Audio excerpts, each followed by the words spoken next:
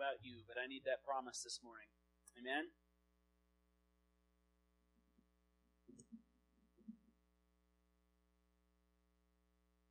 Today is Sending Sunday, and it is one of the most bittersweet, difficult Sundays of the year for me because we say goodbye to some of our best and brightest, some of our close friends and family members at Pullman Foursquare, people that we have got to invest a lot of time and energy with.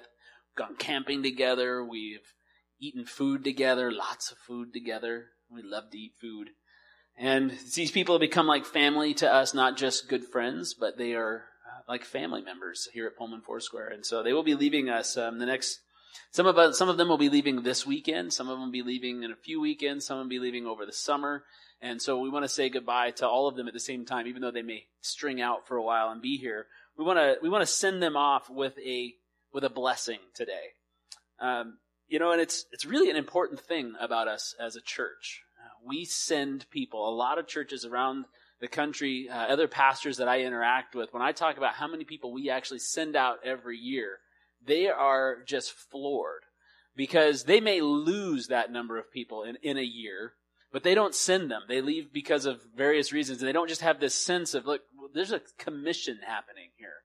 There's a sense of, you go with our blessing, but you also go being sent by the Holy Spirit. That God is calling you someplace else. And so we are really excited, but it's really difficult. It's a difficult part for me because I'm called as a shepherd, right? It's one of the things the Bible calls pastors. Pastor translates to shepherd. And shepherds, one of the things they really want to do is to keep their sheep together, right? Except for the ones they want to sell or eat. But we're not going to go there, right? So I don't do that part of shepherding. I want to keep the sheep together. And so when we send sheep out, even though it's what God has called us and made us to do, it is difficult. Recently, I was in an online conversation with this guy, Pete Scazzaro. He's the author of Emotionally Healthy Spirituality. You've heard me talk about him before. And we were having this conversation about building emotionally healthy spiritual church. How you foster that in a community. And I just kind of we had this chance to ask questions. And I said, look, this is my context. We get to have people between 4 months and 4 years typically. I mean, some people we get to keep a lot longer than that, but there's this huge group of people that we get 4 months to 4 years with. How in the world am I supposed to foster this depth of emotional health and spiritual health in a group of people who they just keep coming and going and coming and going? And he goes, look, I got one big thing to tell you. The very most important thing that you need to know is that you will not get to enjoy the fruits of what you do. And then he said, and hopefully I will, because they're going to come to your church and they're going to go through this stuff and they're going to grow in Jesus and they're going to become emotionally, spiritually healthy and they're going to come to my church. And at that point I wanted to punch him in the face. You can't have my sheep. Let me have my sheep. Let them stay here. We want to be a holding and grabbing church, but we're a sending church because this is what God has called us to. It's the nature of life in Pullman that people come and that people go. And they come and they're a part of our family for a time, and they become brothers and sisters in that time. That is what is available to you. If this is your first, second, third Sunday, this is what can happen for you here. You can find family. And when you leave, it'll be like leaving family. And that's hard. It's the nature of Pullman, but it's also the nature of the kingdom of God. Jesus called us to go into all the world and to preach the gospel. Better translation would be, and while you're going. It's just this recognition that life is like that. We come and we go, we move from place to place, and God is moving us in the midst of that. He is calling us from place to place. Later in the Gospels, or later in the New Testament, the writers started calling the Christians sent ones. They're sent by God. And get this, being sent always means leaving one place to go to another. It always means moving from Egypt and into the promised land. It means leaving death to become alive in Christ. It means leaving what is known to find purpose and mission in the unknown. The big difference between what happens this morning and what happens to a lot of people over this next week across Pullman is that people can leave this town and just go to another place, but those who are leaving this community are being sent with a purpose and with a mission. You can leave a place and not be sent. You can move elsewhere with no greater sense of purpose than a job or a climate or a relationship. I mean, don't get me wrong. I desire to move for these same reasons all the time. I mean, it's my human nature. Who wouldn't want to live near their in-laws just for the free babysitting alone, right? Free babysitting if you live near your in-laws. Or live on a beach in Mexico. Who wouldn't want to live there, right? Or take a job that pays you $100,000 a year. Now, if you get the job that pays you $100,000 a year, it's kind of like having free babysitting, and you can live on the beach in Mexico. It's a bonus, right? Who wouldn't want to pursue those things and have those things in life? And I'm not saying that those things aren't a part of what people are sent to. But what I am saying is that you can go and pursue those things with no greater sense of purpose than having those, whereas Jesus sends us to find a purpose in life that he has set apart for us, that he has called us to, a plan, a place, a mission that he has set apart for you before you were even born, good works that he has set before you to do. And in that, you will find your purpose. And in that, you will find your sense of belonging. And in that, you will find your sense of relationship with the Lord as you fulfill what he has created you for. So today, rather than leaving and saying that people are leaving, these precious friends of ours are going to be sent by us and by the Lord with our blessing and our prayers into a new life and into a new purpose. So this morning, I want to give time to that prayer and that blessing at the end of our service. And I also want to not just pray for those who are going, because really we're going to have 4 or 5, maybe 6 people that we're sending today. And there's, 50, 60, 70 of us in here this morning. And so what about the rest of you, right? Like, well, I'm not going anywhere, so I don't need to pay attention to this sermon, right? Thanks, Jamie, I can go home now. The reality is, those of us who are saying are also sent ones. Those of us who remain here in Pullman are also sent. You were not necessarily sent to another town, but you were sent across the street, across the neighborhood, across the grocery store, across the aisle at church. You have a purpose and a place here, a mission that God has brought you here for. And so, as being a sent one, we want to look and see what the Scripture has to say to you as well as to those who are being sent. So we're going to look at Paul, his first missionary journey. It's found in Acts chapter 13. Paul is one of our favorite theologian, poet types who likes to write really confusing stuff. But this is in the book of Acts, and so it's a story about Paul rather than Paul trying to explain things to us.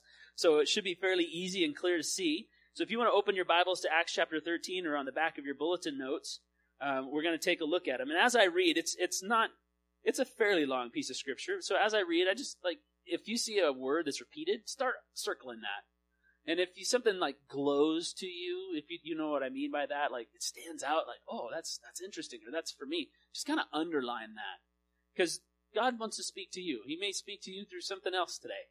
And I want to make sure that you hear it. So let's read Acts chapter 13. We're going to read verses 1 through 12.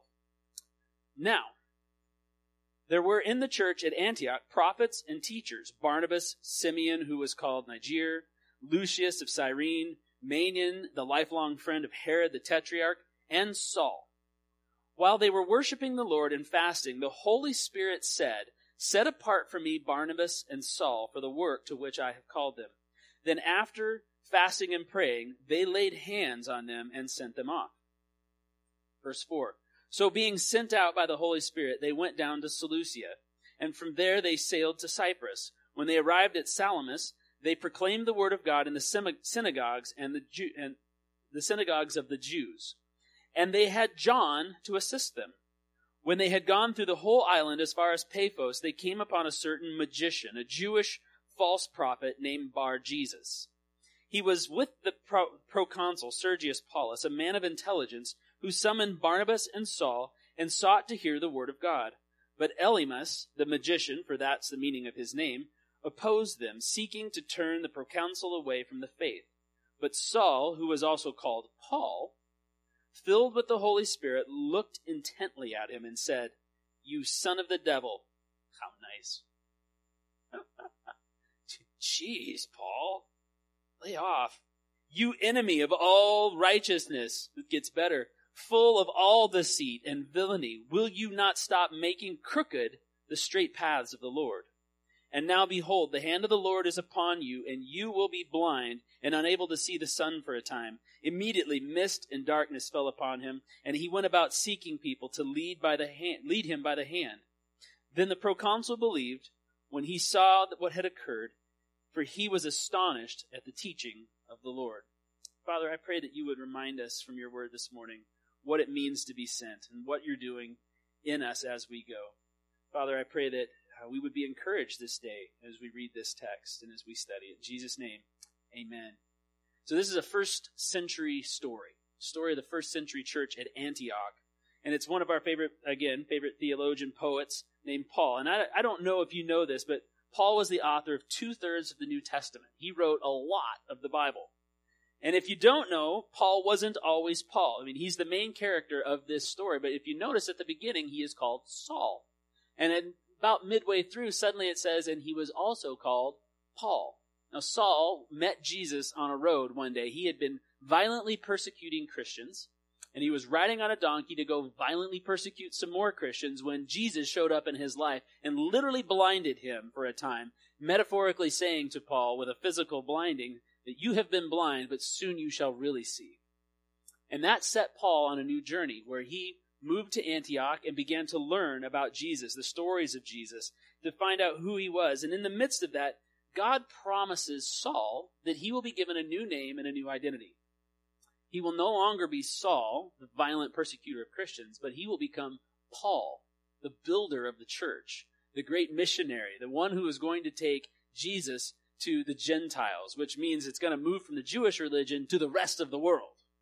He is going to have this great mission and great purpose in life. So as I was reading this text about Paul's first missionary journey, the first time he goes out to share the stories of Jesus, I noticed a few things about him that I think really apply to those who are being sent and those of us who are staying. First of all, is this, that Saul left some really good friends behind. He really did. From the day that Saul met Jesus, he was invited, he was thrust into a special community, a group of people who became his friends and his family. They stood up for him when other people were afraid of him. They invited him into the Christian faith. They invested in him. They spent time telling him the stories. And then it says that he was a part of this group that was prophets and teachers in Damascus. This was his church. It was his small group, his community of faith. Bible scholars have done a lot of math, with the Bible. They've gone through and they've read the stories, and Paul says, I was here this long and there that long, and I did this and I did that, and then they're lining up that with the time frames of this tetrarch was alive then, and this emperor was alive then, and they put together this timeline to figure out, how long things were, because Paul never says. If you do the math, Paul spent between 12 and 14 years with this group of people. 12 to 14 years in this one church. Learning, growing, praying, serving. He was probably a Sunday school teacher. I imagine Paul would be the worst Sunday school teacher ever. Kids would be sitting there going, what is he even saying? I don't know. I don't get it. It just doesn't make sense. And somebody else come along. It's okay. He's a poet, theologian. Just let him talk. He was deeply connected with these people. And in that time, he became like brothers and sisters, just like here at Pullman Foursquare Church. These were friends. They weren't just anonymous people. They had names, and they listed them in this text. Barnabas, Lucius, Manaen, Simeon, friends. And he had to leave them behind. And that's exactly why days like today are really difficult for us. Because we have brothers and sisters, fathers and mothers in the faith in this place. It hurts a little to say goodbye. But though they were close, when God made it clear that his purpose for Saul and Barnabas was to go, they didn't hold on too tightly, which is our temptation. Even those of us who are going, our temptation is to hold on to what we've had in the past and to not let it go because it's so good. What we've had here has been so good, I can't let this go until I see what it is I have before me. And for those of us who are staying, this is so good, I don't want to let this go. I want to make this as hard as possible on you. I just want you to feel awful for leaving me. We could be manipulative about it. I've probably done this myself, not even aware. I'm sorry if I have. But we want to hold on. But when the Spirit makes it clear to these friends that it is his purpose for them to go, they release them and they bless them and they send them in the name of the Lord. And what's really, really cool is in verse 3, it says that they prayed for them and sent them. So the friends prayed for them and sent them. But then in verse 4, it comes back and it says, so being sent out by the Holy Spirit. Suddenly the subject of who is sending changes. First it's the friends and family are sending. But then when they go, the Holy Spirit is the one actually doing the sending. We don't just do this alone, ladies and gentlemen, today. The Holy Spirit is sending, is commanding, is ordering, is thrusting people into a new life. So that's the first thing that I noticed, is that they left behind good friends, and that probably was not easy. But then I noticed this, that Saul, or Paul, didn't go it alone. The second thing I noticed is the text says that John accompanied him. He went with Barnabas and with John. Now, John here is the actual disciple John, the apostle John, Jesus' best friend in life. John is older than Paul. He is older in the faith. He is older in life than Paul. He's got more experience. He's been taking care of Mary, Jesus' mother, for all this time. And now Paul is being sent out. So John goes along with him. And he goes along as a mentor. He goes along to assist him, somebody to guide him, to help him out, to make sure that he's, on the right track, saying the right things, not preaching some kind of crazy heresy. But he's out there preaching the actual stories of Jesus, telling the actual meaning of these stories. He had somebody to go along with him, to walk alongside of him. He didn't go it alone. Now, to my knowledge, none of you who are being sent today have the luxury of taking a mentor with you. Or even maybe a close friend will be going with you. So let me just say this morning. If any of you are planning on moving to the Caribbean, Heidi and I will gladly volunteer to go as your mentors. You just have to pay our way. So anybody want to volunteer this morning? Dang it. I was hopeful. Maybe one day. I'll just keep offering. We'll just keep putting it out there. So since you're being sent from this place to someplace else, and you're not taking a mentor with you, and you're not taking a best friend with you to walk alongside of you, it is very, very important for you to go from here to someplace else and find a people to be your support. Find a people to walk with you in your faith and in your mission. People who can assist you and mentor you and help you grow in your calling. Find a church. Find a good church. Not the perfect church. Okay? Find a good church, but don't look for the perfect church. Because guess what? I have found out recently that there is only one perfect church in the world, and it's not here. And it's not anywhere where you ever are. It actually doesn't exist. There's no such thing as the perfect church. So you have to go looking for a good one. I was sitting with Russ Salvadolena this last week, who's sitting back over there in this nice hair and great suit jacket. And we were having coffee, and I asked him, kind of near the end of our time, I'm like, so Russ, how do you find the right church? Because I have never actually had to look for a church. Churches are always looking for me. As a pastor, that's how it goes. We put our resume out there and churches interview and we find what is the fit for this and is God calling us there? And then boom, there you go. I've never as a member of a church like you, looked for a church. And so I said, so how does that work? I mean, how did it work to bring you to Pullman Foursquare Church? Now, Russ and Janie have been in this church for 17 years. And so granted, they're a long way removed from looking for a church. So I'm like, so how did that go down? Can you tell me about that? And he says, well, we moved from California and I was here first. And he said he kind of looked around a couple churches, got invited to Pullman Foursquare Church and they kind of liked it. And when the family came, they went and they kind of looked at a couple of churches and then came here. And he said they realized that this was it. This was their family. This was the place where they fit. It wasn't perfect because we were looking for a few important things. Did they teach the Word of God? Can you show me from the Scripture that what you're saying is there?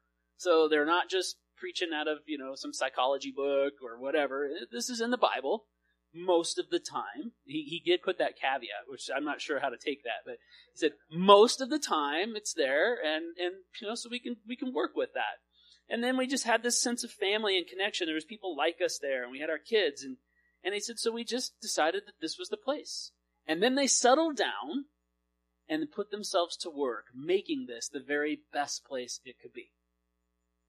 I just want to suggest to you this morning that there is no such thing as the perfect church. So what you have to do is find a place that teaches the Bible most of the time, give some grace, and that you can become part of the family. When you find a place where you can become part of the family and they teach the Word, settle down and make it the best church it can be. So this is a message for those of you leaving as well as those of you staying. Because so often, people go out searching for the perfect church, a place that ticks off all of their boxes. Have you guys seen online the what is it, Church Hunters? Have you seen that? It's like House Hunters Church Edition or whatever. It's a parody thing, and it's this couple saying I want I want the humor of this pastor and the wisdom of this pastor with the body of this pastor. And we want to make sure that they've got small groups for every stage of our life right now. And they're going to all these boxes that they're looking for. This is going to be the perfect church. And they go, but none of these churches just really fit. And so if somebody comes and helps them find a church, it doesn't work. We're looking for what we want in a community rather than what we can make a community by being there. So go and find a place where you can settle in and make that place the very best community that it can possibly be while you are living out the calling that God has placed on your life, whether it's in the secular business place or in a church or whatever it happens to be. Whatever you do, find a place and invest your life there. Be a part of it. Third, I saw that Saul was set apart and prepared by God. You ever notice that in Scripture, when we talked about being sent always involves being moving, but being a part of the kingdom always involves being moved. God is always moving people from point A to point B. He uses the time spent in point A, though, to prepare them for point B. So if you have the Israelites, when they were enslaved in Egypt back in the book of Exodus, that time wasn't wasted. You're like, well, they're slaves. Look how they were mistreated and abused. But the word says that during their time in Egypt, they grew in numbers and in strength, that they became a nation of people who were enslaved. And God used that time in enslavement to prepare them for the promised land. And then he takes them out of Egypt and he brings them into the desert. And they spend all these years wandering around the desert. Like now we're at point B. We're at point B and this is this new place. And we've been prepared for this new place. But God is using this new place to prepare us for point C, the promised land. He moves us from one place to the next, and he grows us in strength. He grows us in grace to prepare us for the next place. While Paul was in Antioch, he was sent out to Greece. His 14 years in Antioch prepared him to reach the Gentiles. God prepares you in one place to send you to the next. It might be across the street, across town, across the hall, across the state, or across the world. So here's the thing. Don't despise where you are. Pullman can be a difficult place to live for those of us who are staying. Let's just be honest about it. The comings and going, the small town life, the allergies. Oh my gosh, the allergies don't get me started, right? There's difficult things about being here. And a lot of times I've met people like, I don't know what I'm supposed to do with my life, but I'm so sick of being here. This place is this isn't the best place in the world. This isn't where I want to be. This isn't what I want my life to look like. And the secular culture is saying, well, if this isn't what you want your life to look like, go someplace else and make it there. Can I tell you, wherever you go, there you are. If you leave here, you take yourself with you. And the things that made this place difficult for you go with you. Because it's not the allergies, it's not the small town culture, it's not the lifestyle of a coming and going place that makes it difficult. It is your heart. And the Lord is using this place to form and shape your heart for the next. And until those things that God wants to work out in you have been changed, you will never be happy anywhere else. That was a hard word, but it's true. Don't spend your time here or in the next place pining away for the next. Instead, press into what God has for you here. Press into your relationships. Press into your own heart. Seek to be emotionally and spiritually whole and healthy. Grow in the grace of the Lord. Grow in your knowledge. God is working in you here to prepare you for there. And for some of you who are leaving here, God has been, and know this, God has been working in you. Whether you've seen it or not, whether you recognize it or not, God has been working in you and preparing you for the next stage of your life. So don't despise where you're at. Quickly, two more things that I noticed through this text. First of all, is that Saul faced opposition. Now, initially, I wanted to read all of Acts chapter 13 to you, and I realized it was really long. But it's got more stories in there of opposition that Paul comes up against.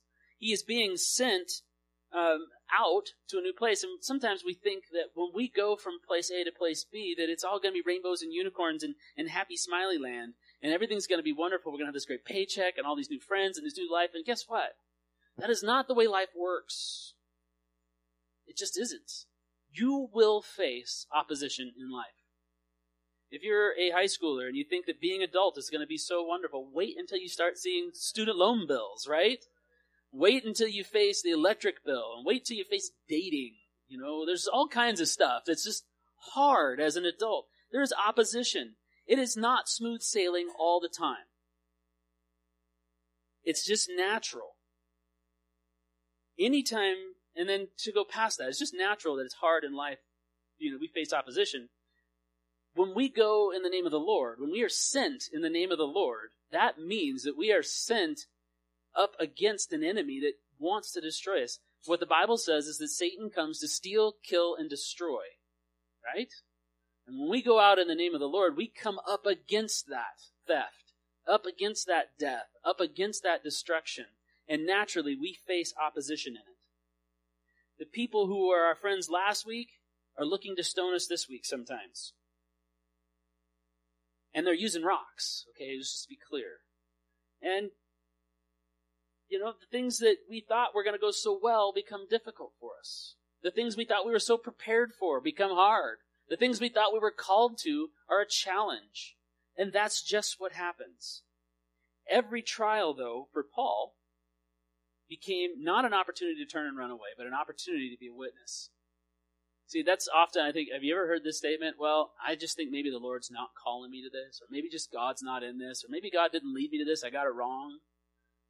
People do this all the time.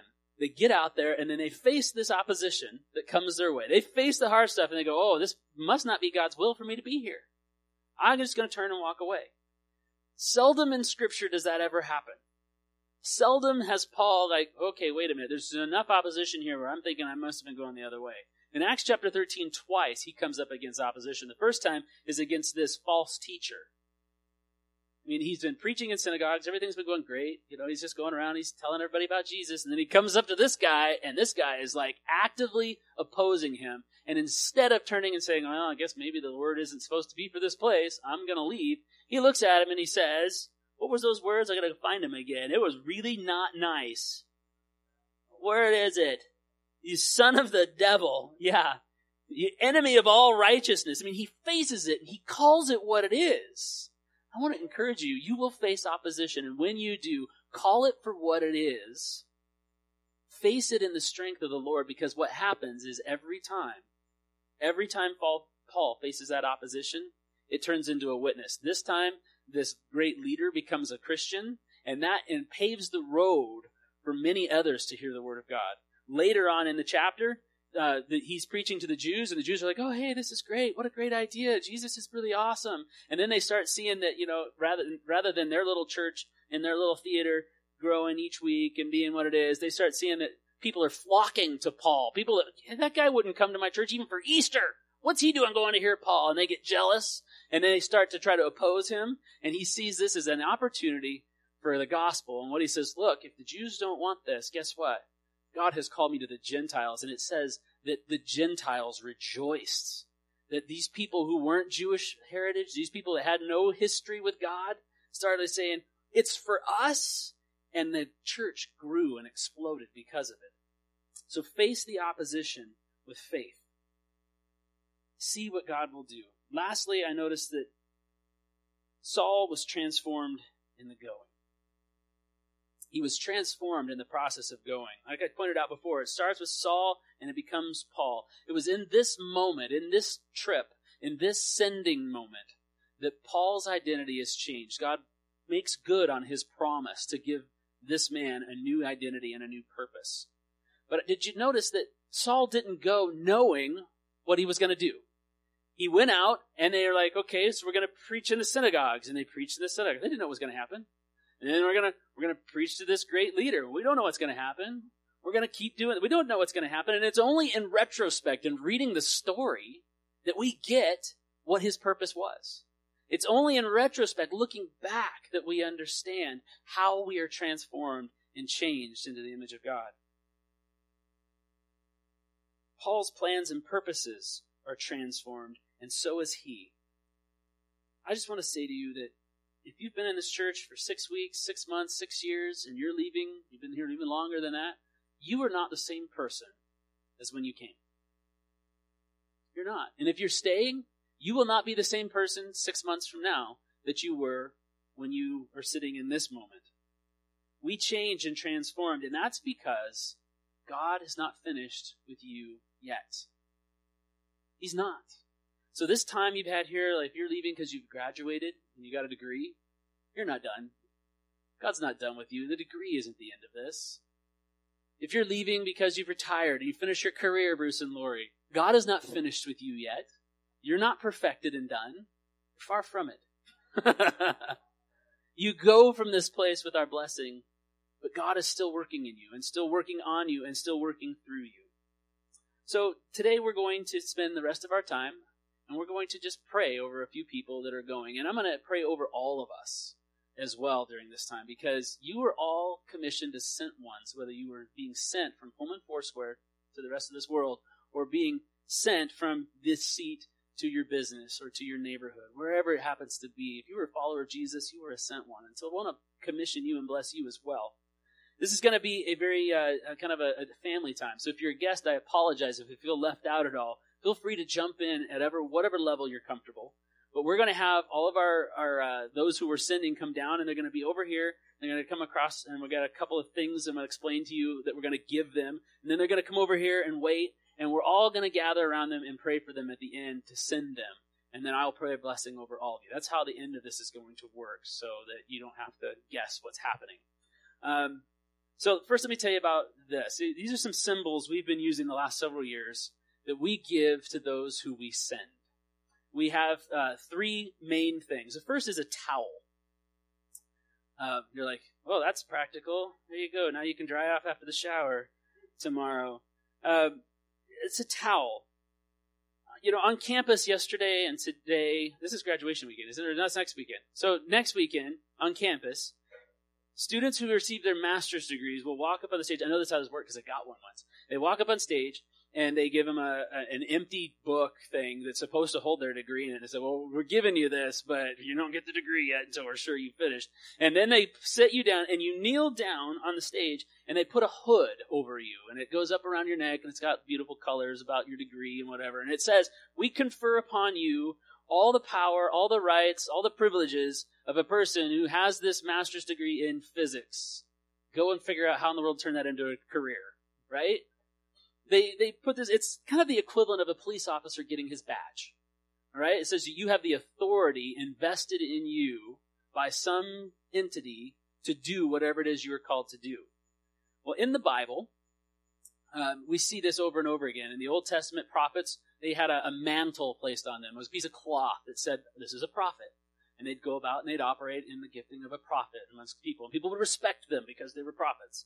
Then Jesus comes along and he carries this mantle of a prophet. But at the end of his life, the last couple days before he dies on a cross, he takes the mantle off and he puts on a towel around his waist. And he kneels down and he washes the disciples' feet.